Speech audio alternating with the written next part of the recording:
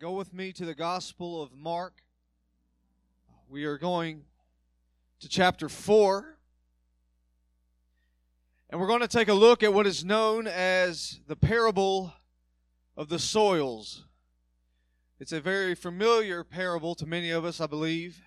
But we're going to dig a little deep into the dirt, if you will. Go down into the soil and discover all that we can as to its meaning.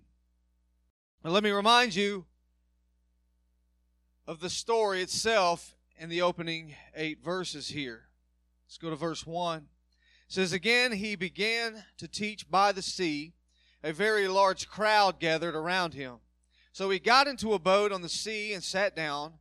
And while the whole crowd was on the shore facing the sea, he taught them many things in parables.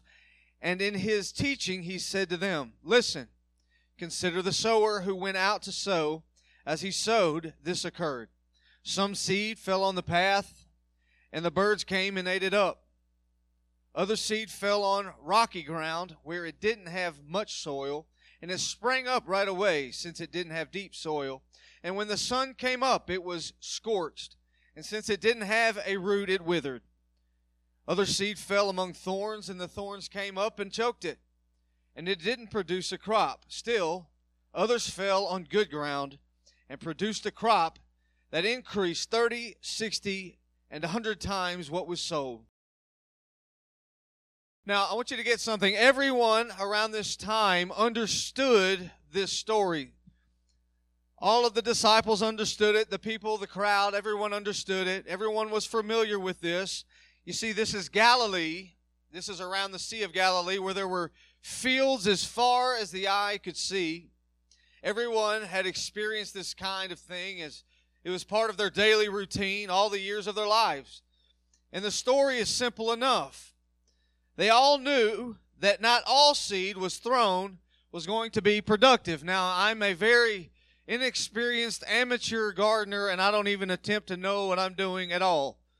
But I do know this, that not all of the seed that you plant is always productive. Sometimes it just doesn't. For various reasons, we're going to get into some of those.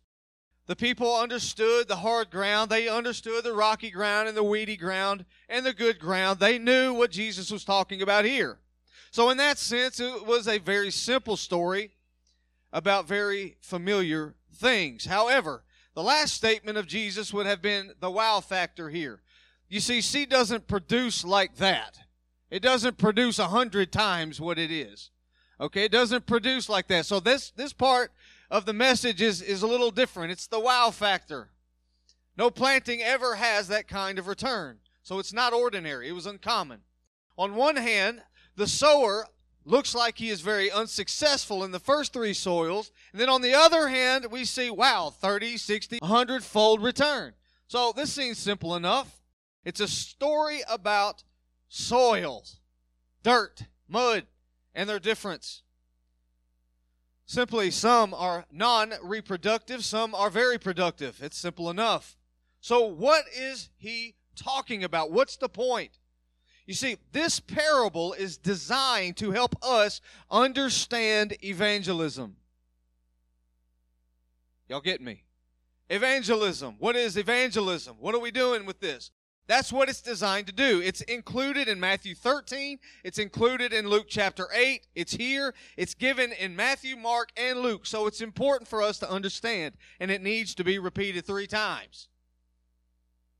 Now, we all know that the church exists in the world for the purpose of what? Evangelism. We're here to fulfill the Great Commission. To go into the world, what? Preach the gospel. Reach all nations, correct? It's not the Great Suggestion. It's the Great Commission or command. We have been called to this mandate. That is the chief goal of the church in the world. All the other goals are intermediate goals. Becoming holy, being obedient, worshiping the Lord, all these things, coming to spiritual maturity are to make us into the kind of Christians who have an effective witness. Why? Because our lives are now a testimony. But the ultimate end for which we live in the world is the proclamation of the gospel. So this is right at the heart of where we are supposed to be. and what we are supposed to do. We proclaim the gospel of Jesus Christ. Simple enough. That's what the church does. That's the church's purpose. Our call is not into politics or morality. It is to proclaim the gospel. And so this is a very important parable for us to learn. Not only in what it says, but it's going to teach us the response of others. How many of us have tried to spread the gospel, or you try to witness to someone, and man, it's just rejection, it's confusion, and they don't want no part of it? I think all of us in here probably. That's a normal thing.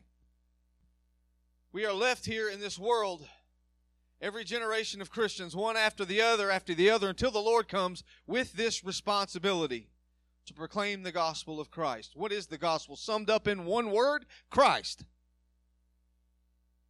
Christ. That's it. It's pretty simple. For many Christians, the effort seems disappointing, daunting, discouraging. We even get to the point where we give up. Maybe that's because we don't really understand what is being said here in this parable that Jesus himself is talking about. There are efforts to fix this dilemma that evangelicals are in. We give out the gospel and it's rejected or it's received superficially or temporarily. So what's the problem? What is that kind of response? You see, contemporary evangelicalism would say this: it's our fault. The fault is with us. We are out of touch with the culture. We are out of touch with the style. We are out of touch with the psychology of people. We are out of touch with the psychology of sales or the psychology of overcoming consumer resistance. We are out of touch with connecting with people. That's what the sower thinks.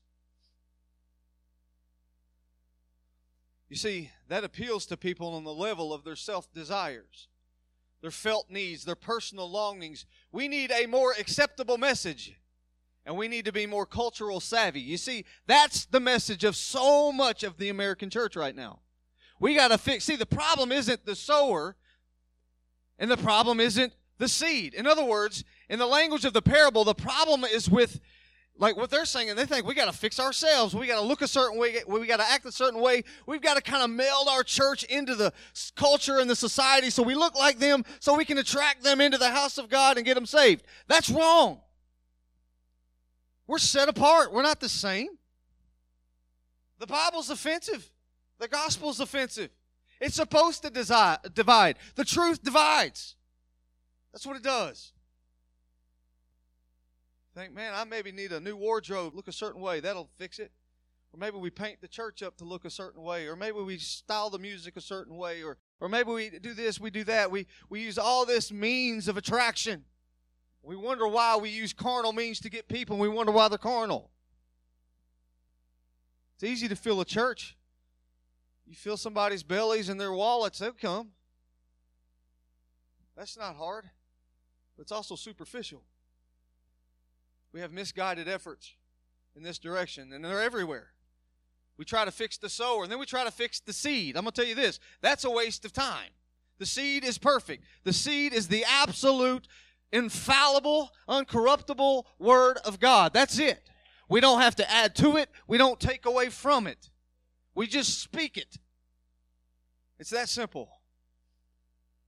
Jesus is telling us here, the issue is not the sower and it's not the seed, it's the soil. The issue here is the soil. It's the heart. That's the issue. We are so bent on the style of the sower and creating some kind of synthetic acceptable seed. Heck, we even have, we have Gucci seed bags now. We want to make it look good. We've got to dress up the gospel and make it look attractive to people, so it don't offend them or make them feel bad about themselves. That, my friends, is wrong, because they need to recognize they're sinful. We need to recognize we are sinful. The first three kinds of soil, this is nothing new. They saw the record ground in the Pharisees. They saw the superficial ground and a lot of the other folks. So some disciples who followed for a little while, they left, they went away. They saw that. So the Lord is talking to His specific disciples, and he wants them to see in the story is the 60 and the 30 and the 100-fold. You may not be able to see that now, but you will. And in fact, you see it continue in Mark chapter 4, verse 26 to 29, where it talks about if you sow, you go to bed after you sow. That sounds a lot simpler than me stressing over. I plant it in the ground, I take a nap. That's pretty easy to do. That sounds great right now. Maybe after a sandwich, but I can take a nap. Plant it, let God cultivate it. Let God move it. That's when the crop comes up, because there are powers beyond you and me that produce it. It's going to grow, but I'm not making it grow. I put it in the ground, God takes care of the rest. So this parable is meant, actually, I know I'm going to come down on you a little bit, but this parable is meant to encourage you. It's meant to explain to you the resistance and the rejection that you're going to face in evangelism. But it also encourages with great unexplainable results, which is remarkable. Verse 14. Go with me real quick. Mark chapter 4. We're still there. The sower sows the word. Right now we know what the seed is. It's the word. Simple. Straight to the point. Now, first of all, let's look at the sower. What does it say about the sower? Absolutely nothing. It doesn't say what kind of clothes he should wear, what kind of education they should have. It doesn't say what job they should be employed at. No. It doesn't say anything. It doesn't say what you should be doing. It's just anybody, any one of us who sows. Anybody faithful to proclaim the word of God is a sower. You, me, all of us. Simple. So what is it? What is the issue then? The seed? The seed is the word of God. Luke 8:11 says, and this is the same passage, the Spirit of God, it is the word from God, the saving gospel, the word of the kingdom, if you will, the gospel of the kingdom, the message of God has sent. That's not the problem, right? 1 Peter talks about it as well. We also see it in Romans. Faith comes by what? Hearing. Hearing the what? Word. You got it. Everything. In 1 Peter, everything pertaining to life and godliness has been granted to us through the knowledge of Him. A true knowledge of Him is revealed in what? Scripture. The sower is anybody who sows. The seed is the Word of God. I don't need to beg the issue anymore. I'm going to skip a little bit. Paul says in Romans, we're not ashamed of the gospel because it is the power of God unto salvation. Any sower who sows the word therefore wields the power. And if you follow through the book of Acts, you come into chapter 4, verse 31. What do they do? They proclaim the word of God. Chapter 6, verse 7. They proclaim the word of God. Chapter 8, verse 14. Proclaim the word of God. It goes on and on and on through the evolution of the church.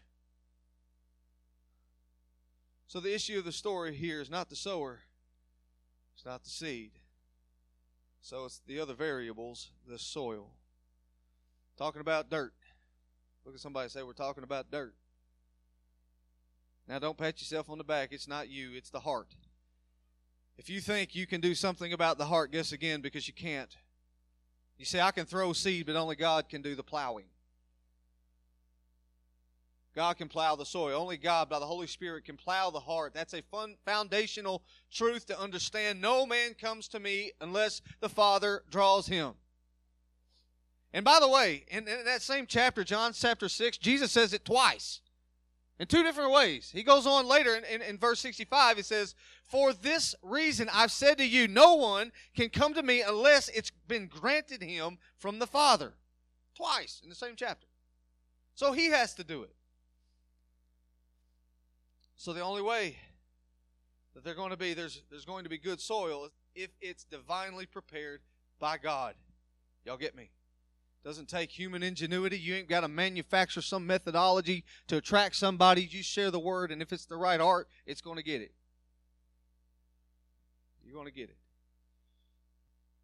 Let's look at the soil here. The first one. We'll call it the roadside soil in verse 15. Let's go there. says, these are the ones along the path where the word is sown.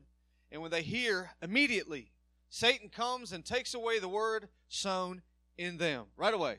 These are the ones who right by the road. It's hard, rocky, useless. In other words, the seed's planted and it's just bouncing right off. I mean, can't penetrate anything. Solid. They're just hard-hearted. And in this case, Satan is the birds, depicted in the birds back in verse 4, that come along and they see the seed and they snatch it away. It doesn't even get a chance to penetrate. It makes no impact. It's a hard, beaten path. Nothing gets through. Nothing is absorbed. You can preach the gospel again and again and again and again. Give the gospel over and over. But you constantly reject it. They go long past the place to receive it. Now, church, that's so much of the world. They don't want to hear it. They refuse it. Absolutely refuse it. So many. This is a powerful analogy here. You see, at the time, especially, the fields weren't fenced. And neither is the heart. It's an unprotected heart. It lies exposed. It's unprotected. It lies open for all the evil that comes around to stomp on it. It's never broken up by the softening of conviction. Conviction, by the way, we hear that word and we kind of cower at it a little bit, but conviction is a great thing. It really is. It's like if you hurt yourself, you cut yourself, it sends a message to your brain, ow, this hurts a lot. Something's wrong with the body. Something's wrong with me. Okay, that is giving you a message. Get this fixed or a bigger problem is going to happen. You see, when the Holy Spirit convicts you, it's saying, hey, get this fixed. There's a problem with your body, with your spiritual mind. There's a problem. Take care of it. There's nothing wrong with that. It's the Holy Spirit warning you. Now, we've all seen people like this. They have this callous heart. It's unpenetrable. We know people like that. I know a number of people like that. Some even come to mind. They're like the people of Acts. In chapter 17, it says, they sneered at the resurrection. They're out there. You're going to see them. It's a reality. Even more importantly, look at your own heart. Is that us? Is that me? Have you heard the message of the gospel again and again? You've sat in church maybe your whole life and you've heard about Jesus. You've heard it, but nothing's quite gotten in there. What is it? That's a scary place to be. That's a frightening place to be. Church, I don't want to be there. I don't want my heart to be there. The second soil is the stony soil. Let's go to verse 16. It says, these are the ones sown on rocky ground, and when they hear the word, immediately they receive it with joy. Verse 17, but they have no root in themselves, and they are short-lived. When affliction or persecution comes, because of the word, they immediately stumble or fall away. And the point of it, I'm going to talk about the word joy. Okay? Now, we already know these people who have this superficial dirt on top. And what this is talking about, you got a rock and a bunch of dirt's kind of on top, and just enough for the plant to take root, but it can't penetrate. You ever seen that? You ever seen that? It just can't go down. All right? So we're going to talk about joy. We know people. The seed goes down. It can grow a little bit. Everything pushes up because the roots can't go down. So you have this artificial idea that, oh, this is wonderful. Look, it's growing everywhere. But because the roots can't get past the rock, they can't get to the water. And then when the sun comes out, it burns the plant before it produces anything. That's this kind of person. This is the person depicted as one who receives the word with joy. In my definition, that defines an emotional response to the call of God. Let me build on that for a moment. An emotional response with joy. And we all look at that and say, oh, I talked to so-and-so and gave them the gospel, and I don't understand where they've been. You ever look around, even our church, people gave their hearts to God at the altar, and man, they cried and they raised their hands. Where are they at now? What happened? I'll tell you what happened. Let me give you this simple principle. Joy is not the distinguishing factor of true conversion. Joy is an emotion. It is not the distinguishing factor of true conversion. In fact, a more likely distinguishing factor of true conversion would be brokenness over your sin. You know, the Beatitude, it says, blessed are those who mourn. You know, we look at that and we think that's weird. But what it's saying is, blessed are those who mourn the sin in their life. That's what you mourn. Blessed are the broken, the humble. That's what it's talking about. We look around and they're not here anymore. They don't come to church. They don't confess the Lord. And they were so happy when it happened. They were so excited. What does James tell us in James chapter 4, verse 6? It says, weep, mourn. That's what conviction produces. Blessed are those who mourn, Matthew chapter 5. Don't ever assume that because somebody is demonstrating joy after having prayed a prayer or whatever, don't assume that they know Christ. Joy comes. I'm not saying it don't. Joy comes in the wonderful relief and release of true conversion. Let me tell you something. Never make the gospel appeal to people's emotions. Ever. Don't believe me? I've played music my whole life. I know which chords to play on a piano to get you to respond. That's why some of you respond really well to a 4/4 shout beat. Some of you don't. Some of you respond really well to other styles of music. Why? Because it's triggering an emotion. I know I'm cutting deep here. I get it. So you have to be careful. Don't appeal to the emotions. Listen, emotions are fine. It's a byproduct. I'm emotional because I'm saved. I'm emotional because what God has done for me. But I don't appeal to that. Never appeal to people with any kind of gospel that is directed at their emotions, because it's easy to manipulate their emotions.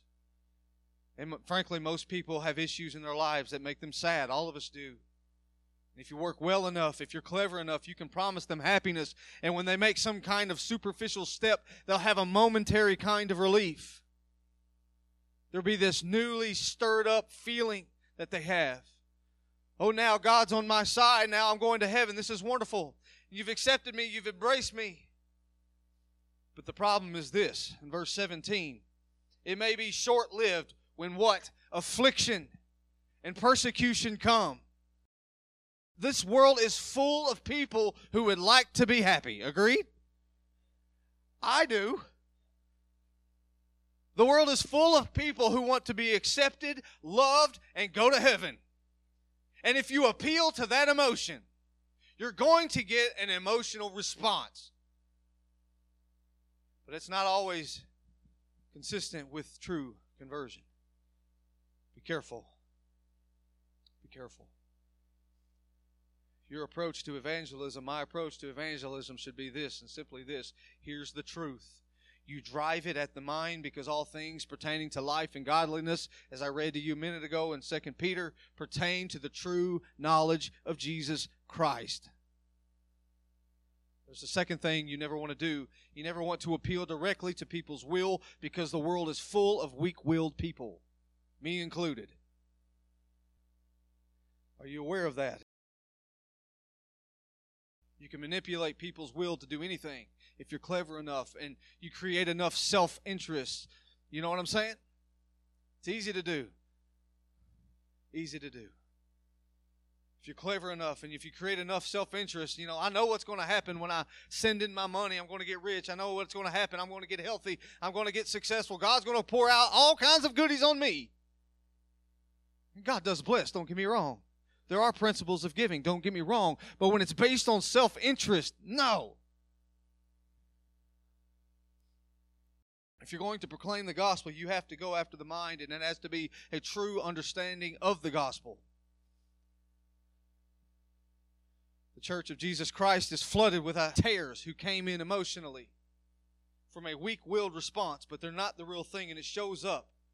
The reason why it's temporary, because when affliction shows up, when persecution shows up, you begin to wonder, God, this isn't what I bargained for. This isn't what I thought it was going to be. You told me I would get healed. You told me that Jesus would make me successful, and guess what? I've got cancer. My husband left. I'm out. Any kind of pressure will prove your salvation. That's why Peter says it's so important. The trials prove your faith. I don't like that word, trials. at all. I'm going to give you some advice. Don't ever pray for patience. Whew. He ain't going to just grant you patience. You're going to have an opportunity to be patient. A false faith, when the trial comes, you can't cash in and you don't get what you were told you were going to get. And Jesus doesn't do what you thought he was going to do, and then you're gone. Even worse, persecution comes, and you're not going to take that. I'm not willing to take that. I don't want to go through all that. That isn't what I thought was going to happen. You say, well, we live over here. Now, let me tell you something. In the past 200 years, more people have been martyred for the sake of Christ than the previous 1,800 years combined. You say, well, this ain't happening in our day. Yes, it is. Maybe not in the United States of America, but it is. So when the trouble comes, are you going to bail? Or when the persecution comes, are you going to say, well, I didn't bargain for this? You see, Jesus was talking to his disciples right in front of him in this parable. How do I know that? Because in John 6 it says many of his disciples walked no more with him. They didn't want this. They didn't want it. Why? They didn't want to suffer. He was just talking about the fact they're going to have to drink his blood and eat of his flesh, and he was about to die, and they're out of here. And then Peter says, to whom shall we go? And like sarcastically asking the question. You and you alone have the words of eternal life, and we know you are the Holy One of God, and we're hanging in there. It's because they were given the gift of real faith, and this is the disciples at the time. This is important for us to understand. It gets us to the third kind of soil, the thorny hearers. Verse 18 and 19, let's go there. Others are sown among thorns.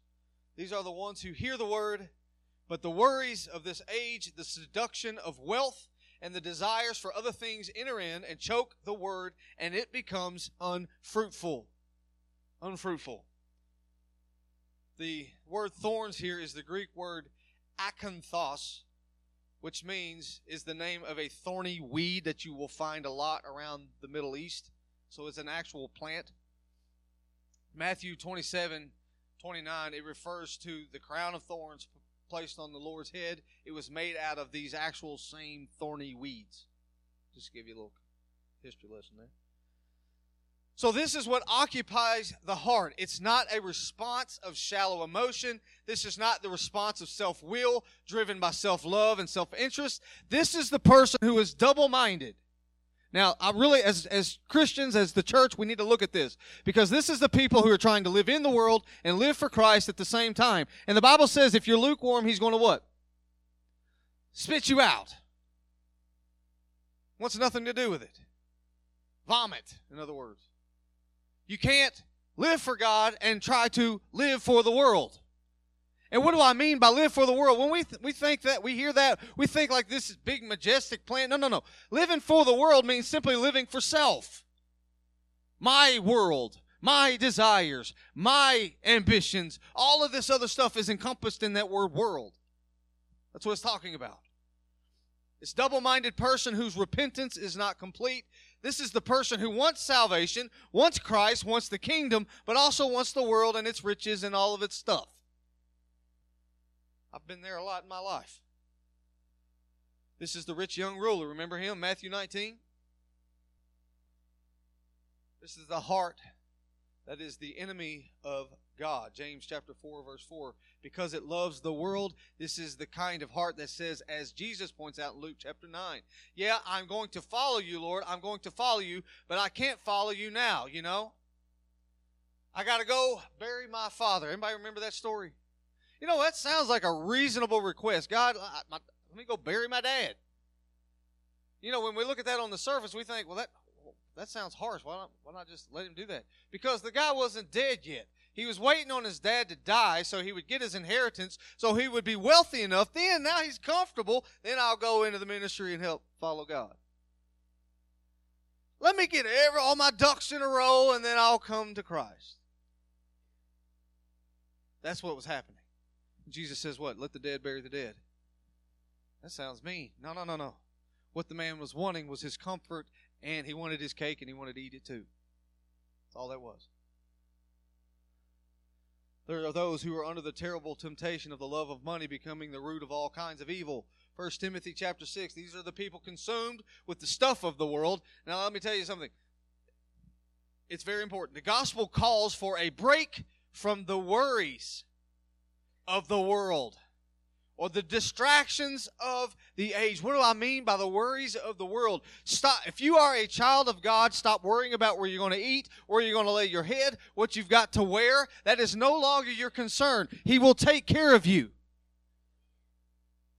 I find myself, anybody that's a parent, anybody that's a grandparent, a mom or a dad, there's just things we stress about, right?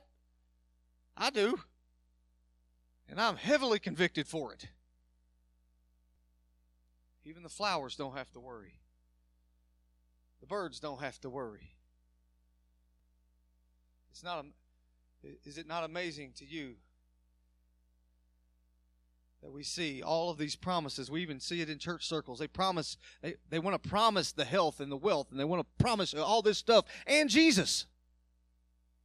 That's a contradiction. Let me tell you something about the gospel. And don't stone me after this. The gospel does not promise you what your unconverted, corrupted, fallen, wretched, sinful heart already wants. That's not what the gospel offers. The gospel doesn't say it'll give you the world. It'll give you riches. It may require you to take a cross. It may. It doesn't promise you that everything's always all right.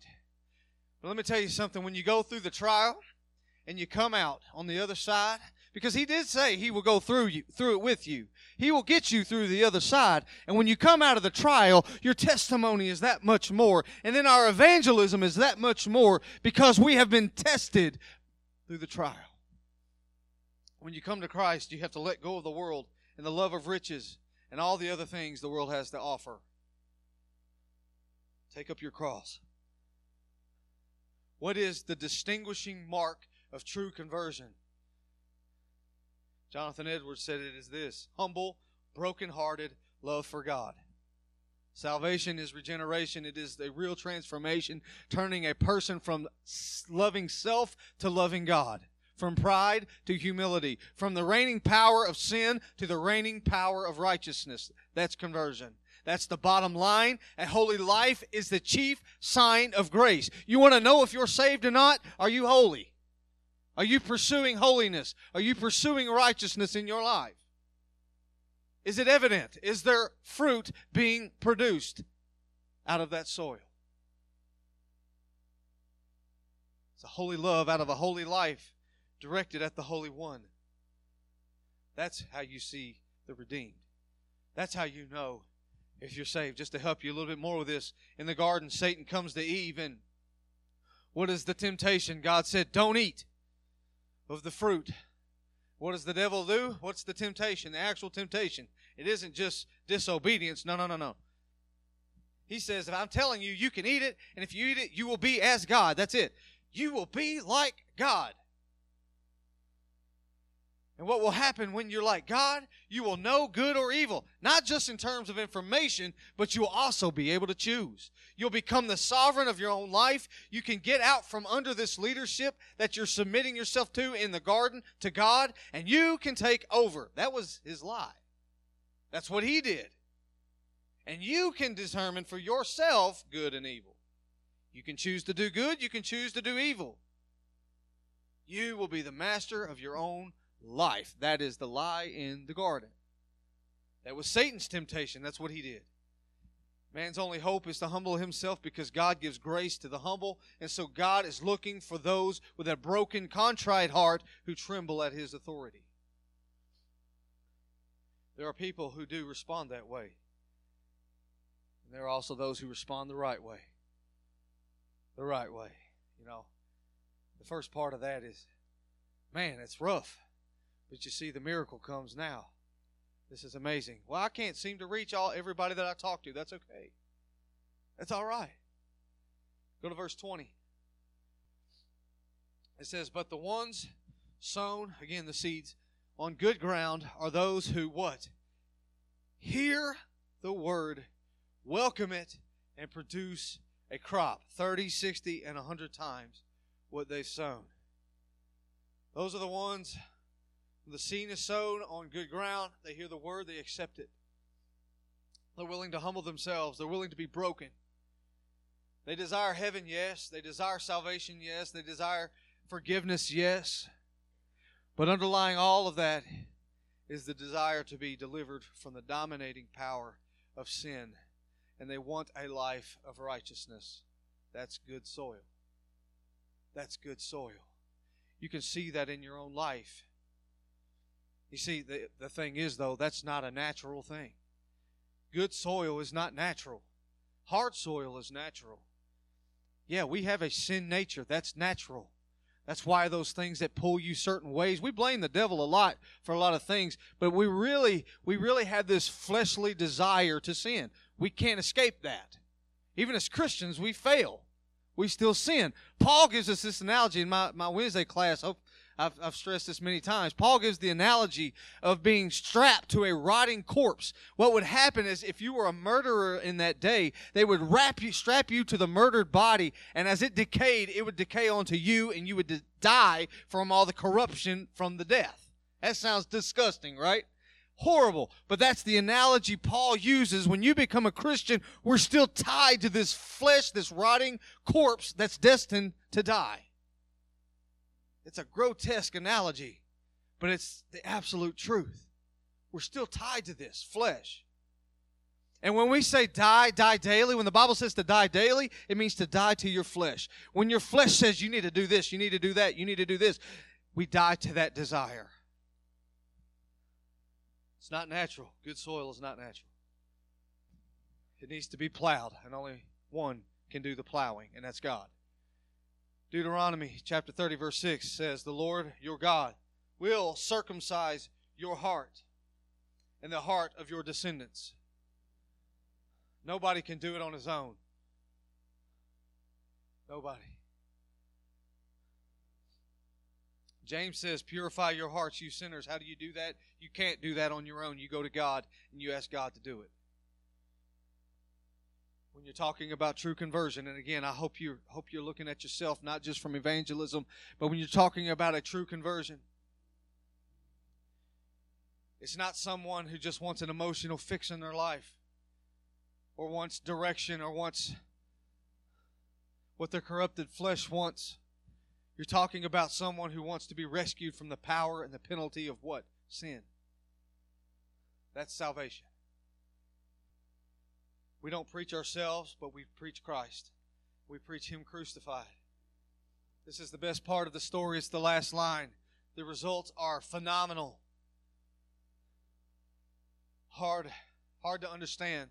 The point here is simply this, that while the results immediately on the surface look pretty bad and pretty bleak, as we launch into evangelism, the disciples are literally saying this to Jesus at that moment, "Lord, everybody's leaving. We're here, they're leaving you." Even one left Jesus. Disciples ask, why are so few believing? They see this mass of people who have rejected, and they eventually turn away. Like the rich young ruler. Well, here's a great lesson of this parable. The results are going to be supernatural. And there is, in spite of rejection, irrepressible empowerment in these lives. They can't see it. The disciples are timid. They're hard-hearted, ignorant, selfish. Even they themselves are a work in progress. Now, this is not trying to convey that 30 or 60 or 100 is better. That's not the point of this. God's going to use us in different ways. Different ways. But if you go, and I'm going to finish here. If you go to John 15, verse 1, He says, "I am the vine. I am the vine." And if you're a part of that vine, what does He do? Prunes you. That's painful a little bit. But if you're not part of the vine, what happens? You will be burnt up. What is burnt? Hell. It's real. If you're not part of the vine, who is Christ, if you are not saved in Christ, you're burnt. So if you're a superficial Christian, if you have a superficial connection to Jesus, you get taken away. He takes every branch that bears fruit and He prunes it so that it may what? Bear more fruit. And finally, 1 Corinthians chapter 1, verse 30, he says, by His doing, you are in Christ Jesus, not my doing, His doing, who became to us wisdom from God and righteousness, sanctification, and redemption. Here we are in the world, this collection of nobodies who of all people in the world alone have the wisdom of God. You and I have the wisdom of God through His Word, through His righteousness, and in our sanctification and redemption. But it's all the work of God. It's by His doing.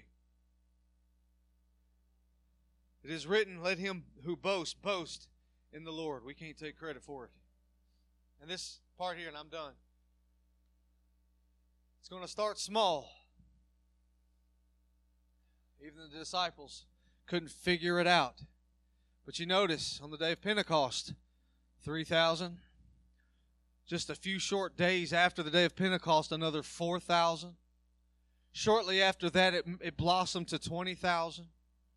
And then over the last 2 millennia, we have seen millions and millions and millions of people come to Christ. That is the 30, the 60, the 100. You just sow the seed, my friend, and take a nap. It's that simple.